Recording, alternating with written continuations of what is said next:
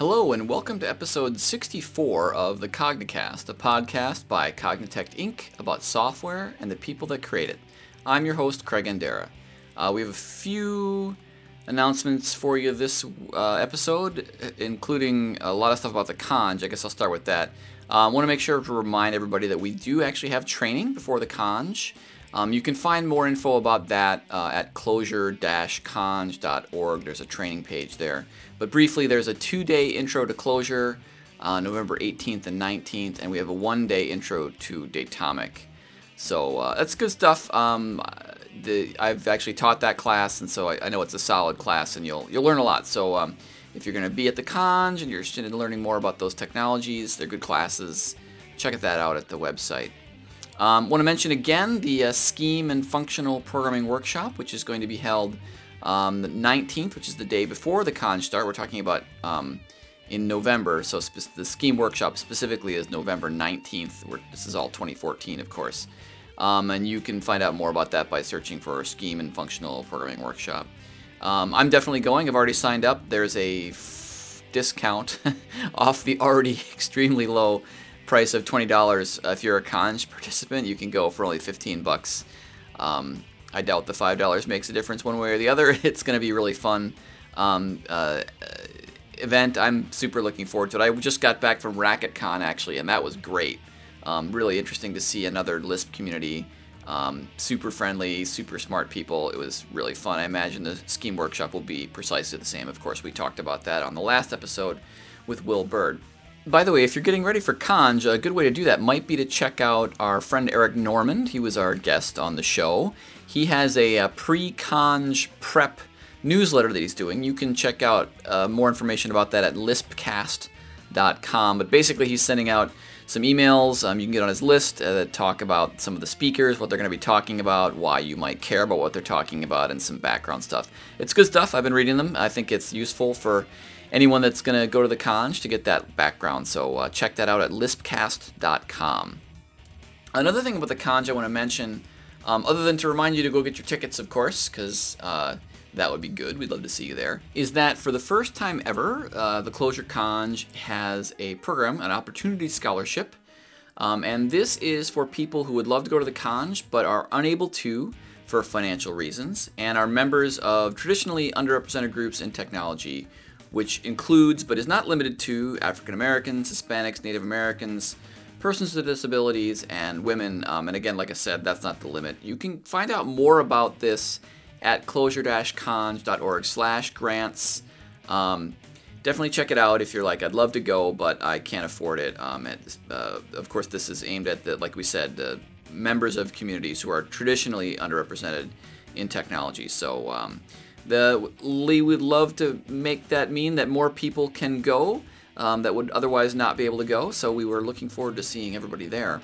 I think that's it as far as Conj-related stuff. I do have one more thing I want to mention, which is Toby Crawley of Red Hat and also of Immutant fame will be speaking at the Tri-Clojure meetup at Cognitect headquarters in Durham, North Carolina on Thursday, September 25th, which is tonight. I think we're going to get this out on the 25th. So if you hear this in time and you are in the Durham area and you can make it down, that'd be great. Toby is a great guy, knowledgeable speaker, so it'd be well worth your time to check that out. Assuming we get this out before that happens, and if not, hey, it was great. So you missed a good time. All right, we will end it there as far as announcements. We will now go on to episode 64 of the Cognicast.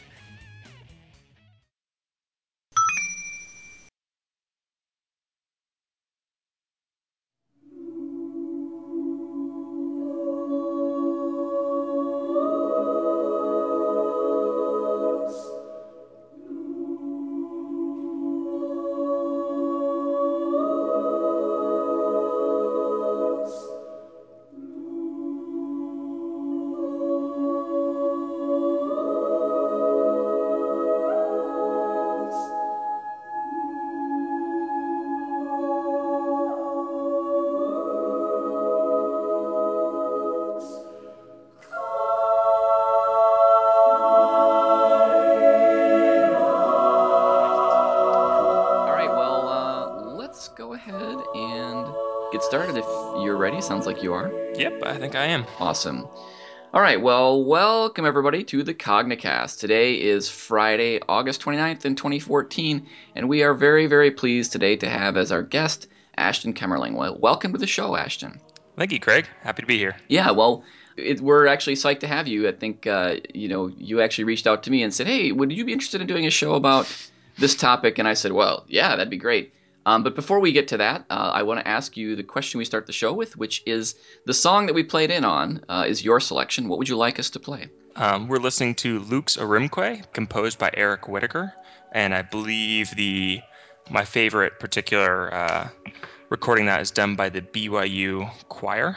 I Okay, think there's several different recordings. It's a choral arrangement, so there's several different like versions around. cool. That sounds great. Were you a singer yourself? No, actually, I played in band, but in marching band, this was our warm up for the entire brass section. The lyrics aren't super important to Luke's Rimquay. It's the tones and just kind of the atmosphere it creates, so you can recreate it with brass instruments really nicely. And I like both versions, but the I think human voices are a little bit nicer on it. Cool. And do you still play? Unfortunately, not. I got into the bad habit of getting my lip pierced the moment I went to college, and that kind of ended that. Yeah, I can imagine. I grew up in Minnesota, and I would think that would pose additional problems with cold metal and everything. Yes, yes. Okay, well, great. So let's jump over to the reason that we wanted to have you on. So maybe I can just start by having you introduce yourself, the work you do, and then you could actually introduce the thing you wanted to talk about. So I've kind of had a storied history with different types of technologies. Actually, my first job out of college was Common Lisp, and because of that, I've always had kind of an eye towards Clojure. Just in my first job, we were looking at it as a potential hop over, and a couple of jobs later, where I currently now work at Pivotal Labs on Pivotal Tracker, I was taking a good look at some bugs that were cropping up, and I was thinking, there's got to be a better way to test this stuff, and lo and behold, I took a look around at a couple different libraries, and one of them was SimpleCheck, which is now Test.check. It got absorbed into Clojure Core afterwards, and we decided to take a swing at seeing if we could test some of our stuff with Clojure and ClojureScript, even though we actually don't use Clojure or ClojureScript for actual production use at Tracker at this time. And the experience has actually been very, very positive so far. So we can talk about the individual. There's actually three different ways we're testing our application Okay. with that. So Oh, and so this is interesting, right? So you have a big application. I mean, Pivotal Tracker. I think a lot of people know that. mm, I certainly use it. I've used it on multiple different projects. Huge web application. I mean, like in the sense of being very popular. I don't know mhm. like the There's code count or anything. a lot of code. Okay, so there's a lot of code, and I think it's written. I believe it's written in Rails. Yes, Rails backend and a huge Backbone JS front end. Right. Yeah. I mean, obviously, if anybody's used it, it's very sophisticated web application. I mean, in the sense of a lot of stuff that's clearly not, render a page on the server and Mhm. send it down every time somebody clicks on something. Okay. So then you have this application, which, as you say, is not written using any of the, Clojure related technologies. But you said, I think we can test this, and there Mhm. is some interesting stuff going on over in the Clojure world. You mentioned test.check. You also mentioned, and so now I guess there's back end pieces that you're interested in testing and front end Yeah. pieces. So maybe we could pick one of those and then swing around to the other one later on. So I don't like how would you? Let's pick the back end since I'm a back Okay. end guy. Sure. So let's see. The easiest way to start this is the after I did some unit testing on the JavaScript end, which we'll get to in a second. And actually, this had peaked. We did this during a hack week. I know you guys at Cognitect have like a Friday hack day. We do a once a quarter weekish kind of deal where we can pick whatever we want to work on and pair up or not pair up. And that's where the first iteration that came out of that hack week. And afterwards, my direct manager was talking at stand up, and he said, we've got a problem with this story reordering problem. So for those of you who've never used Tracker, Tracker is a bunch of what we call stories. They're individual little sections on panels. So there's different panels for like what's currently being worked on, what's going to be worked on next, and what's in the far future. And they're ordered according to state. So you can have an unstarted story, you can start it, deliver it, finish it, deliver it, and have it accepted or rejected, which then goes back to the beginning. And obviously, when you start a story, it hops up to the started section. So there's a concept of ordering in there, and we have a particular endpoint where if things go wrong, it's like, okay, we'll reorder it according to the business rules. And there was a bug in there. We knew there was a bug in there. There had been a bug in there for years that occasionally it would just get it wrong. And it would get it wrong in a pretty degenerate way, which would result in the project basically locking. It was really rare, but nobody could ever figure out exactly what caused it. Because this crops up in like, you've got a project with 3,000 stories. Good luck figuring out where the problem is. So my manager came to me and said, we think we're rewriting this anyways. We know that there's problems and we want to get more performance out of it. Why don't you and Glenn, another pivot who works remote? Is that you Uh, guys call yourselves pivots? yeah, yeah, Okay. All right. We call ourselves Cognitects, which, yeah, yeah, anyway, sorry, go ahead. absolutely. And he's like, why don't you and Glenn pair up and see if you can hit that? And we knew that, Clojure's a JVM. We've got JDBC. We've got nice HTTP libraries. Okay, we can generatively test this ourselves. So in one day, we wrote some tests that their job was to randomly generate stories in memory of like in immutable hash maps. So it would using the generators to generate a hash map that would represent all of the state a story could have in arbitrary order, not really business order, and slap it to the database. And then it would hit this reorder endpoint and then poke the database again and say, okay, are these things ordered correctly? Is Mm. it ordered by state? And the answer tended to be no, actually, Huh. uh, once you threw enough things at it. And that was a really interesting moment where it would hit bad states. I mean, obviously, if you've never used test check or anything similar, the basic idea is that instead of saying like, okay, here's the hash map I'm going to test, you end up saying, I need a hash map and it needs these keys and these values need to be strings or integers or something from this list or a list of things, and it just kind of randomly hunts out for bigger and bigger things. And if you drop a print statement in the middle of it, it's really kind of funny because you can watch it like do tree hunts up and down Oh, as it goes towards really big and really simple, because whenever it finds a failure it tries to hunt down and see if it can simplify it. So we ended up finding a failing case with 4 stories that would provoke the problem and end up leaving the system in an ugly state, which was a huge win. And we are also able to verify that, to the best of our knowledge, the new code, which had been finished rewriting at that point, did not suffer from that problem. so now, right, we've had Reed Draper on the show. I don't know if Mhm. everybody that's listening to this has heard that one where we talked a bit about this. And this, I mean, this is exactly what he described in being the wins. Like you describe your input sort of generically, and then the system generates a boatload of test cases, and then you say, here are kind of the rules for what has to be true if my system is working correctly.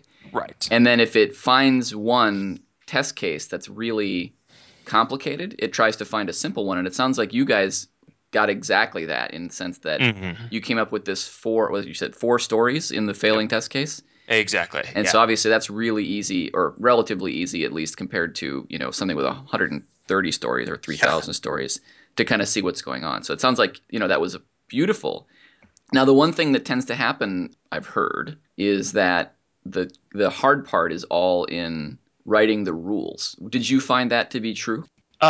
Yes. And well, yes and no. So I tend to build these things out in a couple of phases, and it was kind of an interesting pairing experience because I've got significant Lisp experience behind me, and I've got a decent amount of Clojure experience from just like hack projects. And my pair Glenn hadn't touched a Lisp, in particular Scheme, from his college years in like 20 years. Mm-hmm. So it was very uneven on the experience curves, which actually probably ranked up as the biggest problem. And tooling, because most editors are not prepared for the onslaught of parentheses. But the way we built this up was we actually test drove our tests upward. We'd write a test that would prove that we were Mm. capable of doing things to the database that we thought we were doing. Because these kinds of things get really nasty when you get to the point where you think you're actually testing things and it turns out an early assumption about how JDBC worked or whether or not you were writing to the database correctly is wrong. You've wasted so much time. So we wrote simple unit tests of, I'm capable of writing to the database. Okay. I'm capable of hitting this endpoint. Okay. I'm capable of checking the database afterwards. Okay.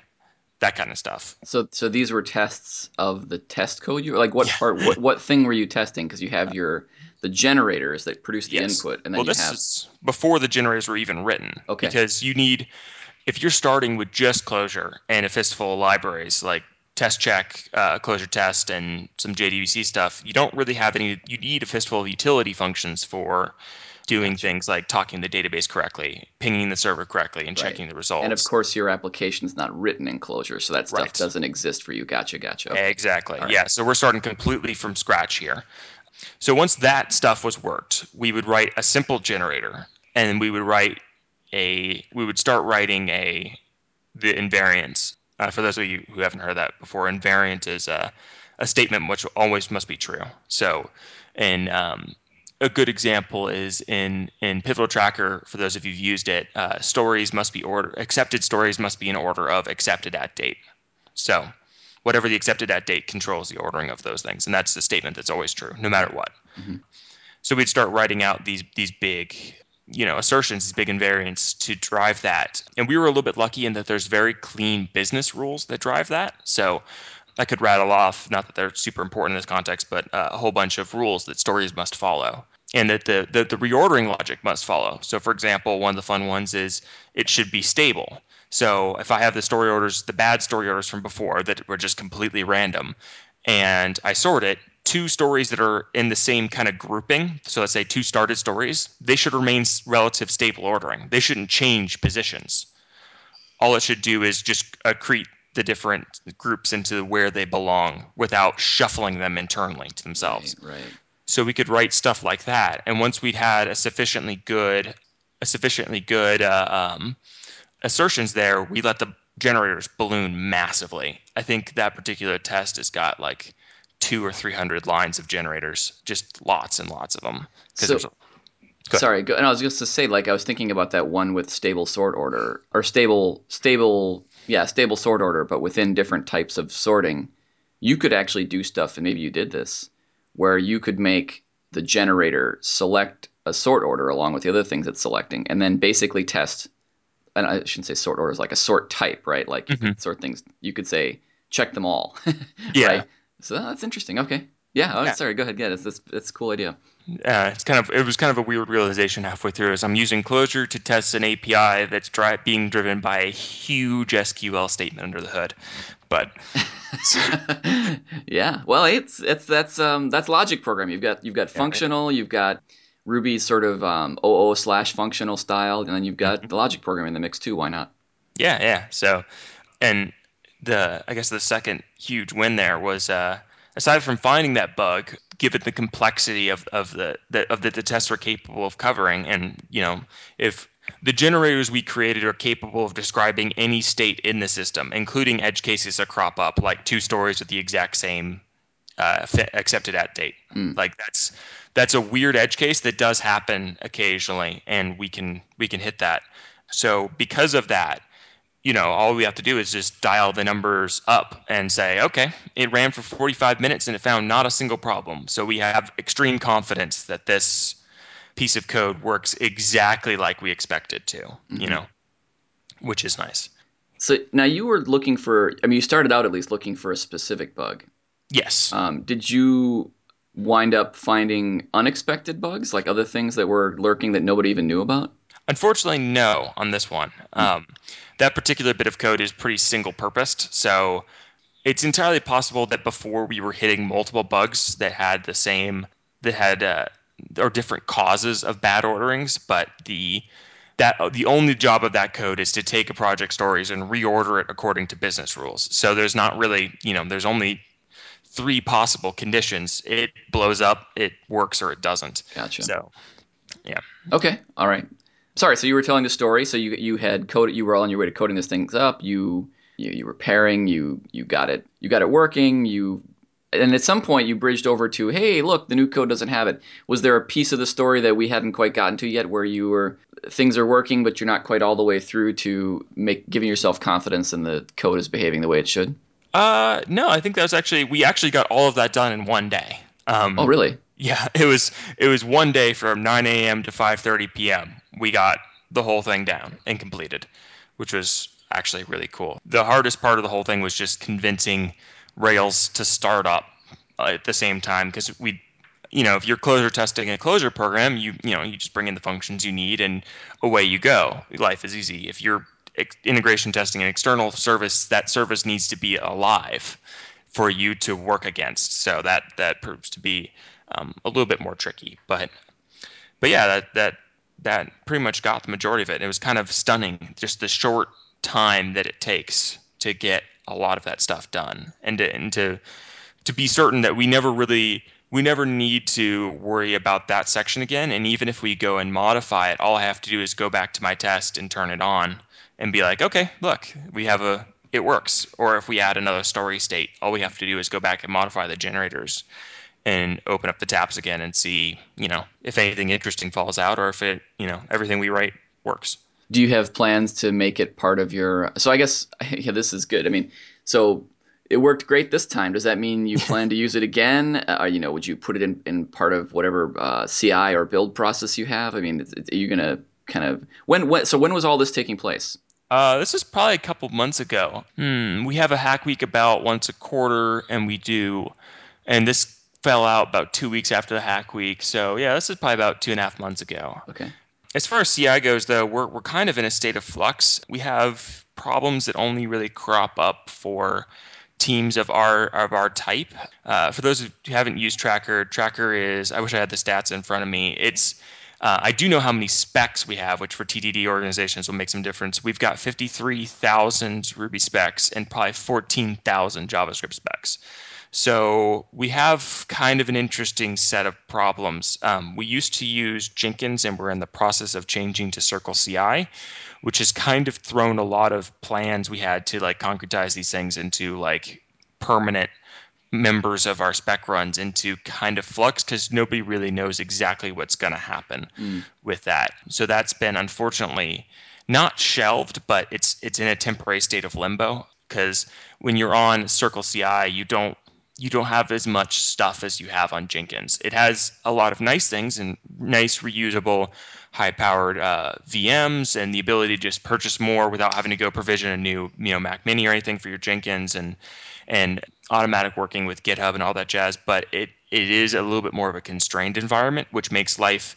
And this is actually the reason why this is on hold is not because of concerns about the closure setup itself. It's actually the complexities of bringing in a Rails application to test something else, and which is something we're actually facing as far as like integration builds and stuff like that is You mean concerned. bringing in a Java application to test something else? Well, we need the Rails application too, because Oh, that needs okay. to be running. So Oh, right.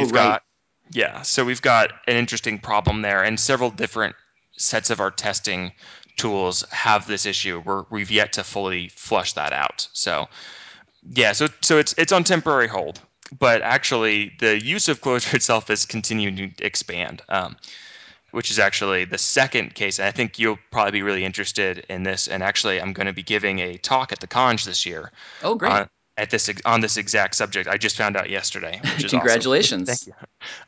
But I sat down one day and looked at this and said, "Hey, wait a second. Selenium's a Java library. I have a Clojure compiler.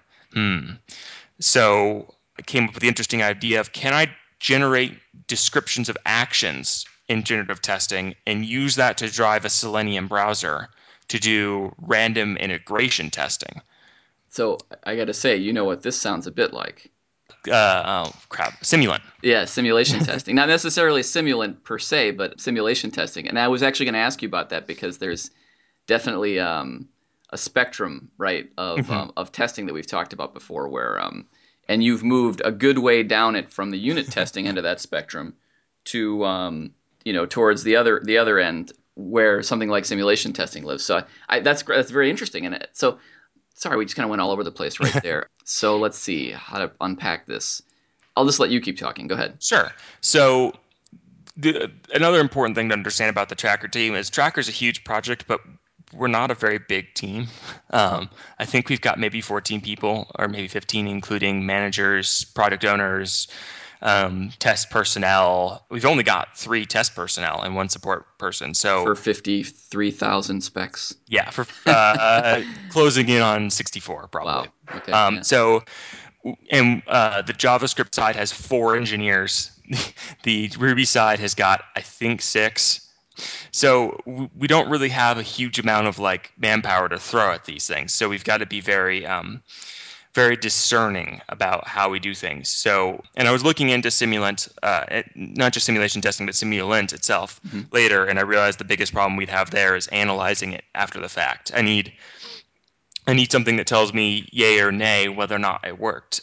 And so what I ended up doing, and this is actually an ongoing project, and there's talks of actually wiring this up for performance measuring. Tracker is pretty complicated, and there's a lot of different things that can affect performance. So we're very interested in anything that can let us kind of smash the system and find out if anything nasty falls out. But I decided to start writing some integration tests, and we've been pairing this over the past month or so. And the interesting thing about this is actually a fairly large amount of good and useful invariants fall out of integration tests. So Mm. in a classic integration test, and we have a fairly large number of those, I think about 200 and something capybara, I think 248 capybara specs, which are fairly cumbersome to write, even though we've got a really nice kind of abstraction over the different versions of the application, all that jazz. But majority of them are basically, I've come up with an action, right? I've decided to do this, this, and this, and I'm going to drag this story here, and I'm going to start this story, and I'm expecting this final ordering. And that's really hard to do generatively. For those who've never used generative testing, it's the biggest problem is by nature you don't really know what the data going in is Mm. because you asked for randomized stuff. So you've got to figure out a way to determine whether or not things have gone well or gone poorly based on something that doesn't require the input data, or maybe you have to parse the input data, one of the two, Right. which gets tricky. So we were looking at this, and it's like, okay, of course, if I don't know what action I am going to do and whether or not this action is valid business wise. So let's take, for example, dragging and dropping. I'll make up a generative action that says pick one story and pick another story and drag from that story to that story.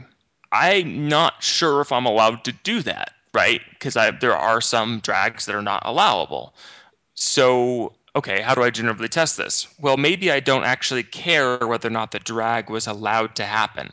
Maybe I just care that the application didn't blow up. Mm. Or maybe I just care that the application JavaScript wise and the application database wise agree on what the state of the system is. Sure. It doesn't matter if that drag was said no. I just care if that drag was allowed to happen in one place and it didn't happen somewhere else. That's a huge deal. If it if it just said or if I drag it and instead of just saying no, I can't do this, and just not no action, it blows up, and throws up an error to the user. Now I care. That's a really important thing for me to measure. So, Mm. and the way that you end up actually doing this is actually kind of a funny declarative way of you end up describing the actions that you can do as a user in terms of data structures. So I've got a drag action. It's a little hash map of type drag and drop, an ID, a story ID of where I'm going from and arguments of where I'm going to. And I just simply generate that and use multi-methods under the hood to route to different functions whose job it is to, oh, okay, let me call all of the WebDriver CLJ methods required to do that particular choice, Hmm. and call all the JavaScript stuff under the hood, which is also really neat to watch because unlike most generative testing, you can actually physically see it happen because there's a Sure. browser open in front of you flitting random things about, at very high speed, which is really cool to watch. Have you? So this is really cool, and this is actually very familiar territory for me in a sense because my client, whom people have heard me mention many times, is Roomkey, and they also Mhm. have a application that's kind of architecturally similar in that they have a back end and a very rich JavaScript front end. Sure, Now their sure. back end's written in Clojure, but still. So I have a little library. So tooting my own horn here, I have a little library called Causatom. I don't know if you've Hmm. seen this at all. I've heard of it. Yeah, I haven't used it yet though. So you might want to look at it. It's actually I'm rather proud of it because it's one of the few times where I feel like I wrote a library and it just does one thing and it actually does it right. And I've got almost no. There's a couple little things I'd like to change, but basically I'm like it's done, right? Which I don't often get to. Yeah, it's a good Um, feeling. Yeah. yeah, but so the idea behind it is pretty simple, which is you define states and then transitions between the states, and there's a little, data grammar for it. You make like a map, right? And you say here are Hmm. the states, and then you say, here are the probabilities of transitioning between these states. Mm-hmm. And then you say, here are the distributions of how long those transitions will take. And then it'll hand you back like a sequence of states. And I've used this very successfully to generate user actions against a website, right? So like Right. do Right. this, a particular user, and we know which one does this and then does this and then does this. And I could well imagine feeding that into one of a couple things, either the integration test you're talking about, or if it makes sense for you guys, I could imagine feeding it into a simulant or some sort of simulation Right. testing test generator. So you'd have a script which you could then farm out to, instead of one machine, 1,000 or whatever, stand up a whole fleet of T2 micros on AWS or something, and Mm-hmm. have each of them run a Selenium test and pound the living hell out of your application and gather the data afterwards. I think that would be super cool.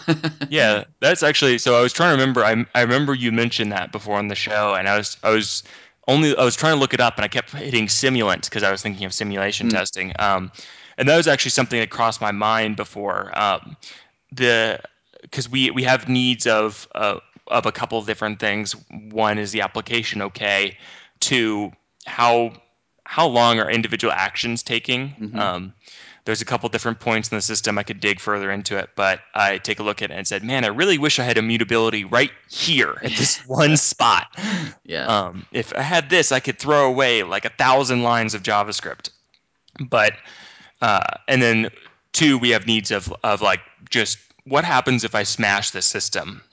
And the reason why we actually haven't done that is because we use Blue Box as our hosting, and we share load balancers with other people, mm-hmm. and they wouldn't like it us very much if we decided to purposely DDoS ourselves and therefore anyone else who was unfortunate enough to be sharing the load balancer with us. That would not Sure. be a very good neighborly action. No, it's a very valid concern. I mean, you have these things in the real world, right? Like, Yeah, there's the network is a shared resource, et cetera, yeah. et cetera. If I take somebody else's prod down to make sure I don't do it to myself, I'm not going to be very happy. Yeah, yeah. So that's interesting though. With something like Simulant, how do you, or no, sorry, Simulant again. If using Causatom, how do you determine whether or not the actions were successful? It's not about that, Mm, right? Like this is the thing where an approach like simulation testing can be valuable is you separate, right? Here's our hmm. old Clojure ideal of keep separate things separate. Yes. You would say, well, that's about generating actions, and then let's do that, and then separately let's record them, okay? Sure. And then separately let's validate them, right? Really And pull those concerns apart. that much that I understand. I'm just wondering how you go about the last bit of that. How do you validate the action? Yeah, it's really that part's, and this is the thing with simulation testing is it's super powerful, but it's not free. Like Hmm. it's really domain dependent, right? Like Right. I think we're gonna have more to say about this at some point, but there's definitely a sense in which validation is inherently, to at least some degree, in the problem, right? It's not inherently generic Right. the way something like, say, random numbers is essentially generic. Yes. But Exactly. so I don't have like a specific here is how you do validation. It really, I would say the only generic thing you could say is write down what happened Hmm. and Yeah. remember it, and then later you can go back and look at that and say, does it make sense? And if you're lucky, you'll have all the information you need, and if you're not, then you'll gather more, right? Right. One of the nice things about writing the test down and keeping it separate is that you can just say, oh, well, let's run it again and Right. gather the Right. additional data. That's So, something that Test Check's starting to do is give you the seed it used to start right. with, and Yep. that's something that I'm thinking about trying to explore later. But yeah, that's an interesting thing falls out of that. You have a slightly different problem because your backend's written in Clojure and the front end is written in JavaScript or ClojureScript, hmm I'm assuming. But JavaScript. Yep. mm, but the interesting thing that falls out of it is you kind of actually end up modeling bits of your system in a different language. So for example, in the story ordering thing, it's nowhere close to a complete version of Tracker, right? You can't get that in 1,000 lines of Clojure code. Sure. But it's magical, but it's not that magical. But you end up slightly remodeling your system. So there is a small model of story ordering in that test, and I think there are huge pros and cons to that. The con obviously is it takes work and they can fall out of sync. And if they fall out of sync, you end up with tests that go red for reasons that are not valid failures according to business rules, right? The pro is you get a chance to step back and take a good look at what you've done through a different lens. If you've lived your entire life in Rails and you've got all these libraries that make your life easier and all of these almost kind of auto magic kind of things and all of the helper functions you've built up, it's really easy to accidentally glaze over the complexity of the system that you've written. And you haven't really actually gotten rid of the complexity, you've amortized it. It's like, oh, hey, look, every once in a while I'm going to, slam into this huge problem because there's this bit of code that actually nobody knows how it works, right? Mm-hmm.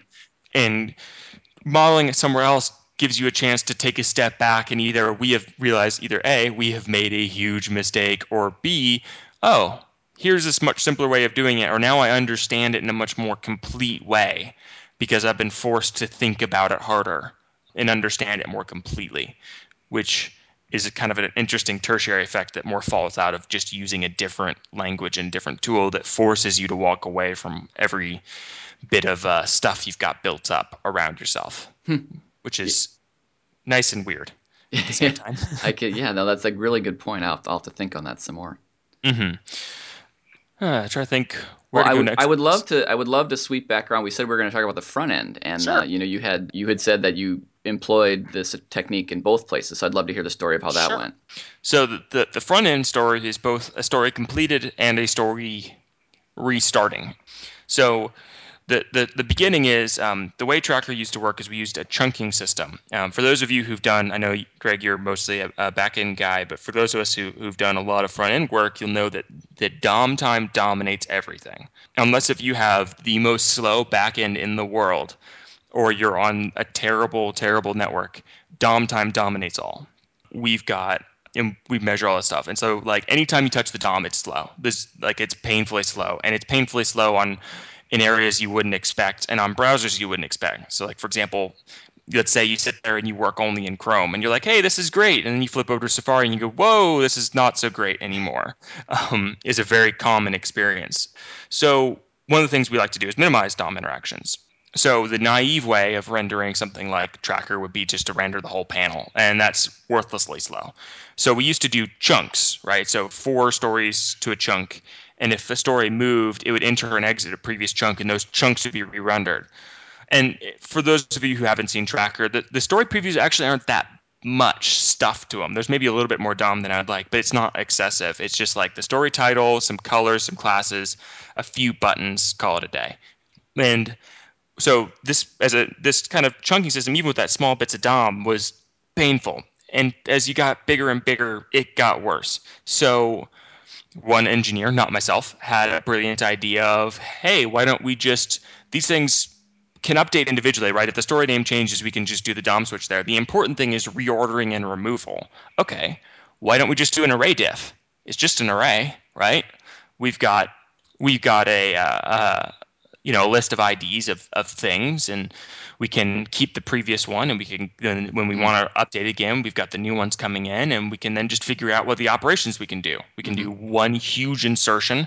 Like if you're adding 3 stories right to the middle because of a drag drop, don't add one of them. Just one big chunk of DOM right there. And if you want to, if things get shuffled around, don't re-render chunks, just move them. Because and for those of you who've used React, this is going to start feeling kind of eerily similar. And we're Right. fully aware of the irony on that one. But so we wrote an array diffing thing, and a thing whose job it was you panel items in particular was you handed a thing, right? It it remembers it, and you hand it the same thing but in a different order, and it does the diff and does all the operations to get it right. Mm-hmm. So the tests are relatively simple. I make some fake objects in an array with IDs, and I throw it in there, and then I change the order of that, throw it in there again, Mm. and then I should expect the correct order of IDs to fall back out when I commonly ask for them afterwards. It's like the JavaScript tests for these things are seriously like 7 lines a piece. They're very, very small. So we wrote that, and hey, FPS went from 15 to 25. Awesome, excellent. Nice. Uh, um, and everything was good. and perfect. You can drag stories around, everything's awesome. And then we added a feature called My Work, which is a panel with stuff that you're responsible for. But more importantly, unlike other things in Tracker, you can sort it, which is not a thing that exists elsewhere in Tracker. Everything else in Tracker is according to business rules. So there's no concept of like resorting. There's the recovery mechanism on the back end, but the user can't decide to be like, I want to shuffle this thing. But on My Work, you can sort by project, you can sort by started at date, state, blah, blah, all these things. And so I sort it and the order shuffles, right? Because that's what sorts do when things are not in a given order. And the order was completely random, not at all what we were expecting to do. And this is after the panel items thing went out to production, I'd like to point out, in the previous use cases. So Okay. go figure. Yeah. So we're sitting there, and for those of you in the kind of agile world, Lisa Crispin, who works on our team, was like, I don't understand what this is doing. And if Lisa Crispin's saying that, you've got some problems. And so we hunted around, and it just turned out the RAID diff and the panel items thing didn't work in any way we thought it did. It turns out certain orderings of input didn't do the right thing and ended up shunting it to the wrong position completely. And only because our specs just didn't happen to exercise the order of stories that could be problematic, which probably sounds kind of familiar Yeah. to Example. anyone. We call it example-based testing for a reason. Yeah, right. Yep. So okay, so we ended up fixing that problem just by sheer luck, honestly, of just hunting around and hitting our heads against the table for 2 days until it got fixed. And then Hack Week rolled around, and I was like, okay, there's a known bug in this area we fixed, right? I know for certain that it's there. Let's see if this tool could have caught it for us. Let's use this as an easy, rather than hunting around for a week and desperately hoping that with the tool I'm not super familiar with, and because I was still learning at that point, and a new compilation chain I'm not familiar with because ClojureScript. Let's see if we can find something. It's a lot easier just to pick an area we know we have a bug. So I wrote the test there to hunt for it, and lo and behold, it would have caught it. But getting to that point was interesting. The problem is, for those of you who've digged into the inside of the ClojureScript internals, it uses Google Closure, right? So anytime you do an import directive, you're actually doing a goog.require some Google thing. And same deal with I think all of the namespaces are goog.provide and all that jazz. So this, of course, is problematic if you're using that if you want to combine that with another piece of JavaScript that uses Google Closure. The Tracker code base does use Google Closure in a fistful of places, mostly like browser detection, stuff like that. We use their libraries, but not their compiler, which of course means if you just say compile some tests, and let's say I write some externs to make sure that, or I use simple so that the Closure compiler doesn't mangle the external things I'm naming, which my code base, and I drop it and my JavaScript code base into one file, they're going to fight because both of them have provided goog.date, and Google does not like that very much. So that was actually probably the hardest part of the whole thing was, and I think the end up solution was we actually use our application compiled JavaScript because we're using the asset pipeline, the compiled JavaScript code as a library of the ClojureScript compiler. So we compile that to one huge JavaScript file, and then we use that as a library for the test code. So the ClojureScript compiler is smart enough not to dump in goog.require or goog.provide dates or duplicate all of the libraries, but it knows to bring its own things along because ClojureScript uses more stuff than our code base did, which meant I couldn't just drop stuff in the code base it was kind of a mess. And then once all that's done, you've got an application.js that's for Tracker that's got all this stuff, and I've got a Tracker CLJS.js that contains all my tests, but not all of the Clojure dependencies they need, and then you just dump them to in a Phantom.js process and tell them to have at it, and it works. Okay. Surprisingly. I think I followed that. I'm not sure I could recite it back to you, but I would love to see a hint a blog post that describes this process because I suspect one of two things would happen. Either you would discover that other people have the same problem and that your solution is the way to do it and you'd be helping them. Or someone will come along and say, we also had the same problem. We solved it this way, which has these advantages. So encourage, I would, hint, hint. Yeah, I'll get um, on that. cool. The So you overcame these obstacles and then you were finally able to run the tests. Yeah, and lo and behold, it would have actually caught our problem well in advance. That code in particular was just like the poster boy for generative testing. Like it's almost equivalent to I know Athlight's got a simple thing is like showing array sorting. Like it's almost exactly the same thing. Sure. I mean, it's Like very functional, right? I mean, it's right, it's highly functional code when you're doing that type of thing. Yeah. exactly. Yeah.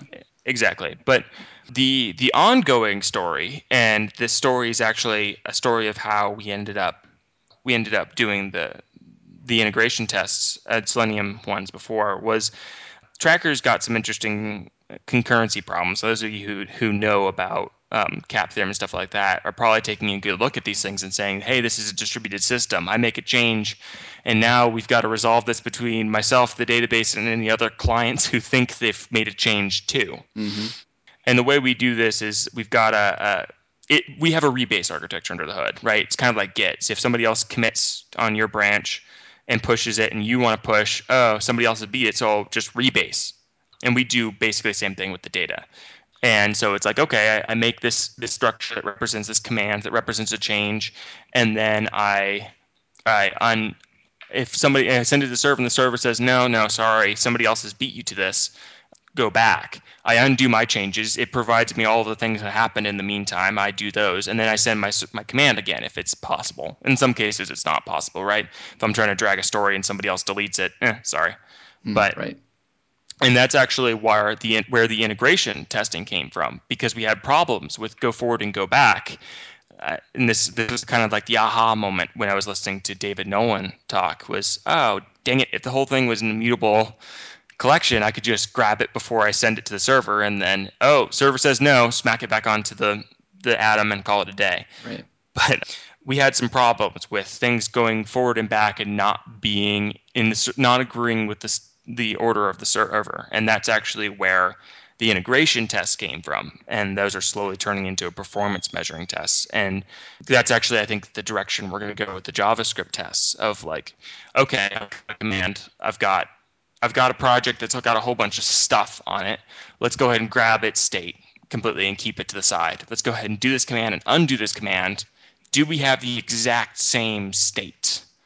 And are there any conditions where I can create a command such that the command runs, but either the undo doesn't happen or the undo doesn't undo what we thought it was going to undo? Mm-hmm. And I think that's also another area where I would be given the fact that it's a distributed system. This is a fundamental problem of distributed systems. Of you have to deal with conflict resolution, and we've decided to go with first right wins. But nobody gets to escape this problem, and I think this is a field absolutely rich for generative testing because we found bugs in things not undoing what we thought they were undoing, and I would be legitimately surprised if anyone else has hit it right, and I would not be surprised in the world if quite a few people have even more bugs than we do and could really use this to flush out stuff and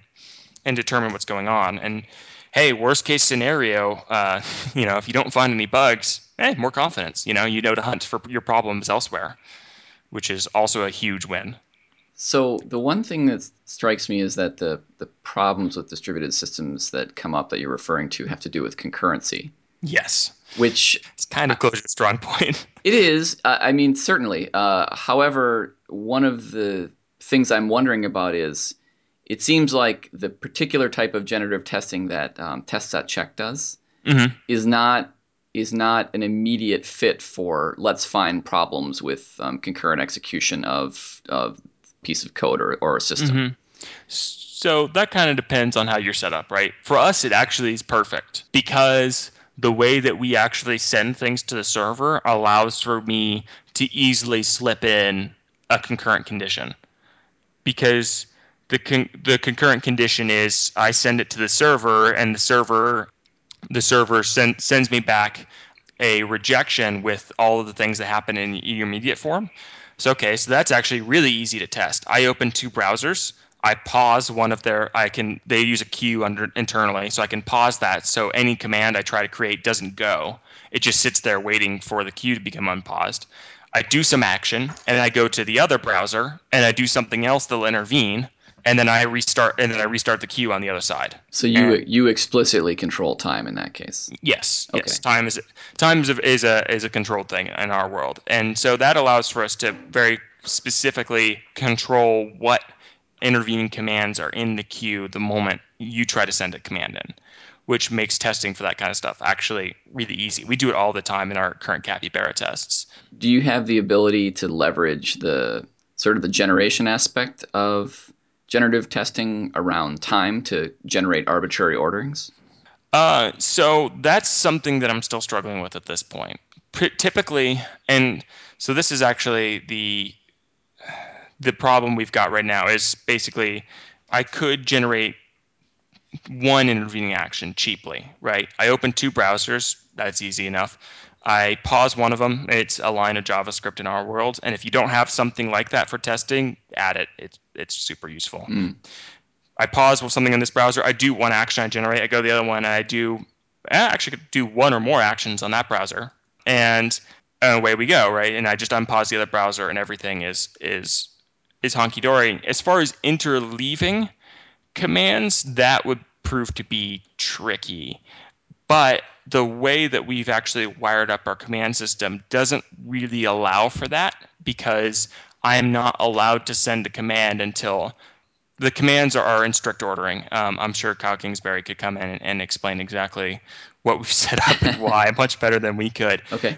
But the idea is commands are in a strict order on the server by monotonically increasing version number. So I send a command to the server and I say I am version 74. Here's my command. Here's my parameters. Everything. And the server comes back and says, sorry, project's at 76. Here's the other two commands you're missing. And I undo my thing, do those two incoming commands. I'm now magically at version 76, and I send it to the server again and say, I am version 76. Here's my command, and then the server says, all right, good to go. Sure. Because of that, the almost every single condition can be tested as a combination of I'm trying to send some command, that's where some generation comes in, and an unknown number of incoming commands are happening. That's basically like the combination there. Because if I survive that one, right, and I end up in a new state, everything resets and the exact same next concurrent condition is exactly the same. And if I end up in a state that's bad, I bail out and refresh. Right. So it's either it works or it doesn't at that one exact moment, which makes our testing a little bit easier. Maybe has some negative side effects that I'm not aware of. I'm Well, certain it I think does. it's a CP system, right? Like Yeah, you've chosen consistency, and that always comes at the expense of availability. You don't have the, right. which I think makes sense. I mean, that's not meant as a negative. It's a law of physics, but you don't have the ability to set up as we've got 43 data centers and they're all running the same application concurrently, right? Like that's what you give up in that case is the benefits of that an AP system would bring versus Right. the benefits that a CP system would bring. At least that's Exactly. my naive Mhm. assessment of the situation. And I mean, and with all things programming, it's the compromises have to be there. That's usually where you run into problems is when people claim that there's no compromise. Right. And as I always say, anyone who says that there you should always or you should not do something without a caveat is either selling you something or is a fool. Yeah. Even GoTo has its uses, but of course Recur. yeah, exactly. Well, go read the Linux kernel. I bet Right. you there's quite a few in there. Sure. But the important thing is if you know what your compromises are and you know why you've decided to make them in a Yes. positive way instead of blundering into them by accident of history or accident of training, you're going to be in a much, much better scenario. So, for Totally example, agree. we've decided that to take the risk of rollback not going well and having much better recovery mechanisms at the cost of maybe a bit of, some commands don't pass that might have passed before. But we're less likely to lose user data. And we've decided that user data is, of course, as I think a lot of engineers have decided in our scenario, super important. So we'd rather bail out on somebody trying to update or trying to move a story than accidentally trash the project, right? Hmm. So, it's a trade-off, and I think it's a good one. I wish I had immutability under the hood to make life easier, but can't have everything. Well, I thought that somebody had ported at least some of the closure style immutable data structures to JavaScript. It was David Nolan. Okay, of course, Of yeah, course, it I was should David know. Yeah, Nolan. all right. Yeah, yeah, and those things that's actually showing up. He had a tweet recently that apparently it's in the middle of Meteor. Oh yeah, I think I saw that. Mori, isn't it called Yeah, Mori? Yeah, it's okay. called more. The problem we've got is we've got an evented based backbone JS system. Mm-hmm. So there's no like one place where I can just drop a huge atom full of all the stuff I Sure, need and sure. call it good. I wish, and but that's throwing away how many lines of code is 28,000 lines of JavaScript to do that is not exactly a conversation I would recommend anyone have Yeah. of like, hey, let's throw away, 6 years of working JavaScript code base for something that I'm fairly certain will be awesome. Hmm. That's a hell of a sell, and That's an investment. I mean, that's what it is. It's a big investment, it's and a huge investment. Yeah. even if you think it's going to pay off, it has to pay off in certain timelines and Yes. make sense from a business perspective. Exactly. I have members of the team who will come to me, and I'm fairly certain some of them are listening to this probably and laughing at me, but who have said like, yeah, if we were rewriting this right now, we would probably use OM.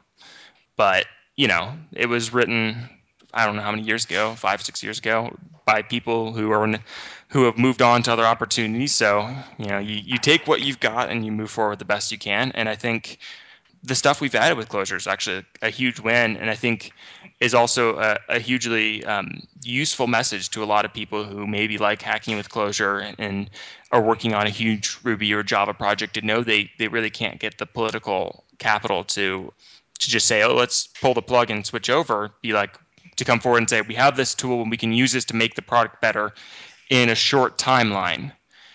You know, is super useful. And I'm sure Rich Hickey would be very happy to see the tool being a positive impact on different places, even if it wasn't necessarily the primary source code.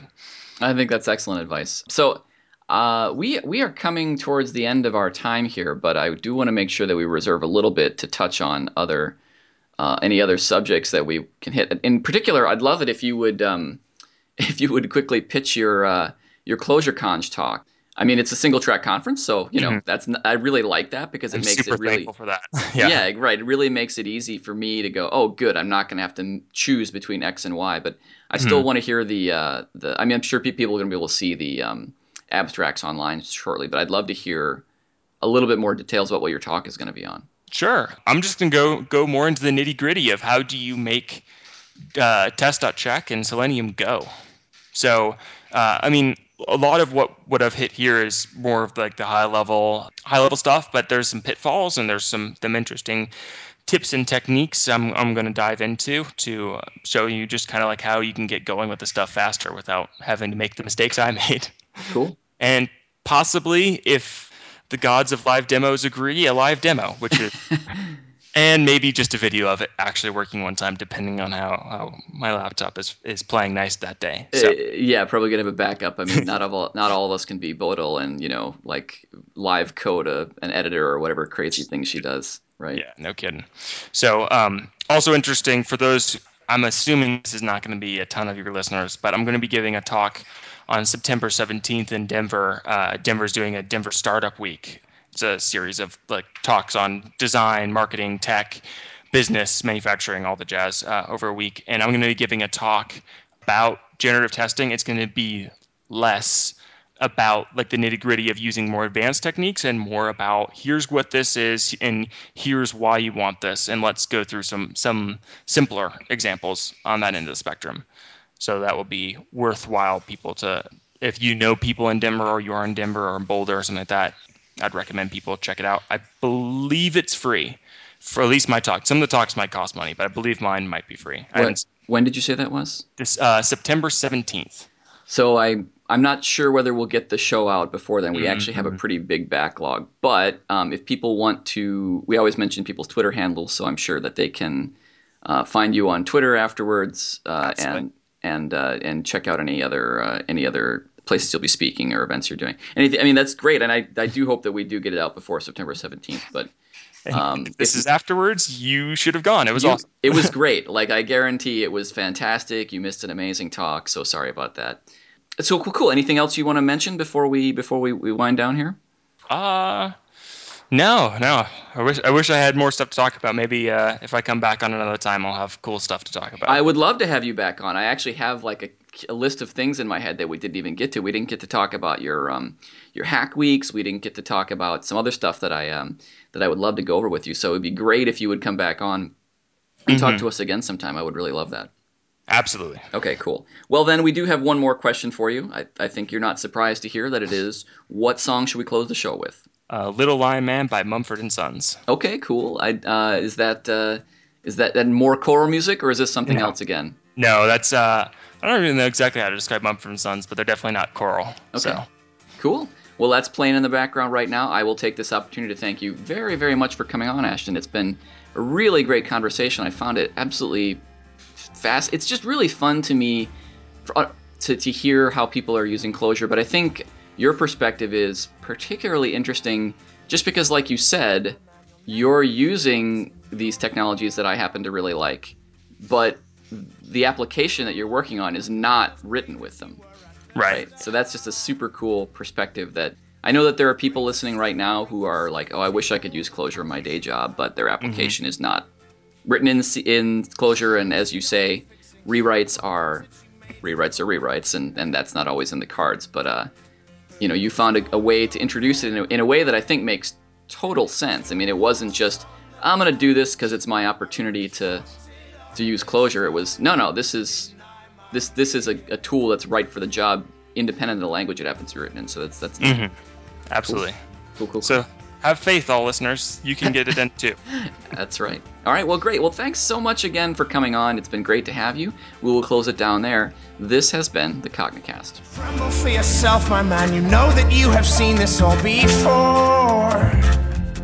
You have been listening to the Cognicast. The Cognicast is a production of Cognitect Inc., whom you can find on the web at cognitect.com and on Twitter at Cognitect. Our guest today was Ashton Kemmerling on Twitter at Ashton, Ashton. The Cognicast is produced with help from Alex Miller, Damian Mack, Jamie Kite, Lynn Grogan, Michael Fogus, Paul DeGrandis, Sam Mumbach, and Stuart Sierra. Episode cover art is by Michael Parento. Audio production by Russ Olson. Our producer is Kim Foster. I'm your host, Craig Andera. Thanks for listening. It was not your fault but mine, and it was your heart on the line.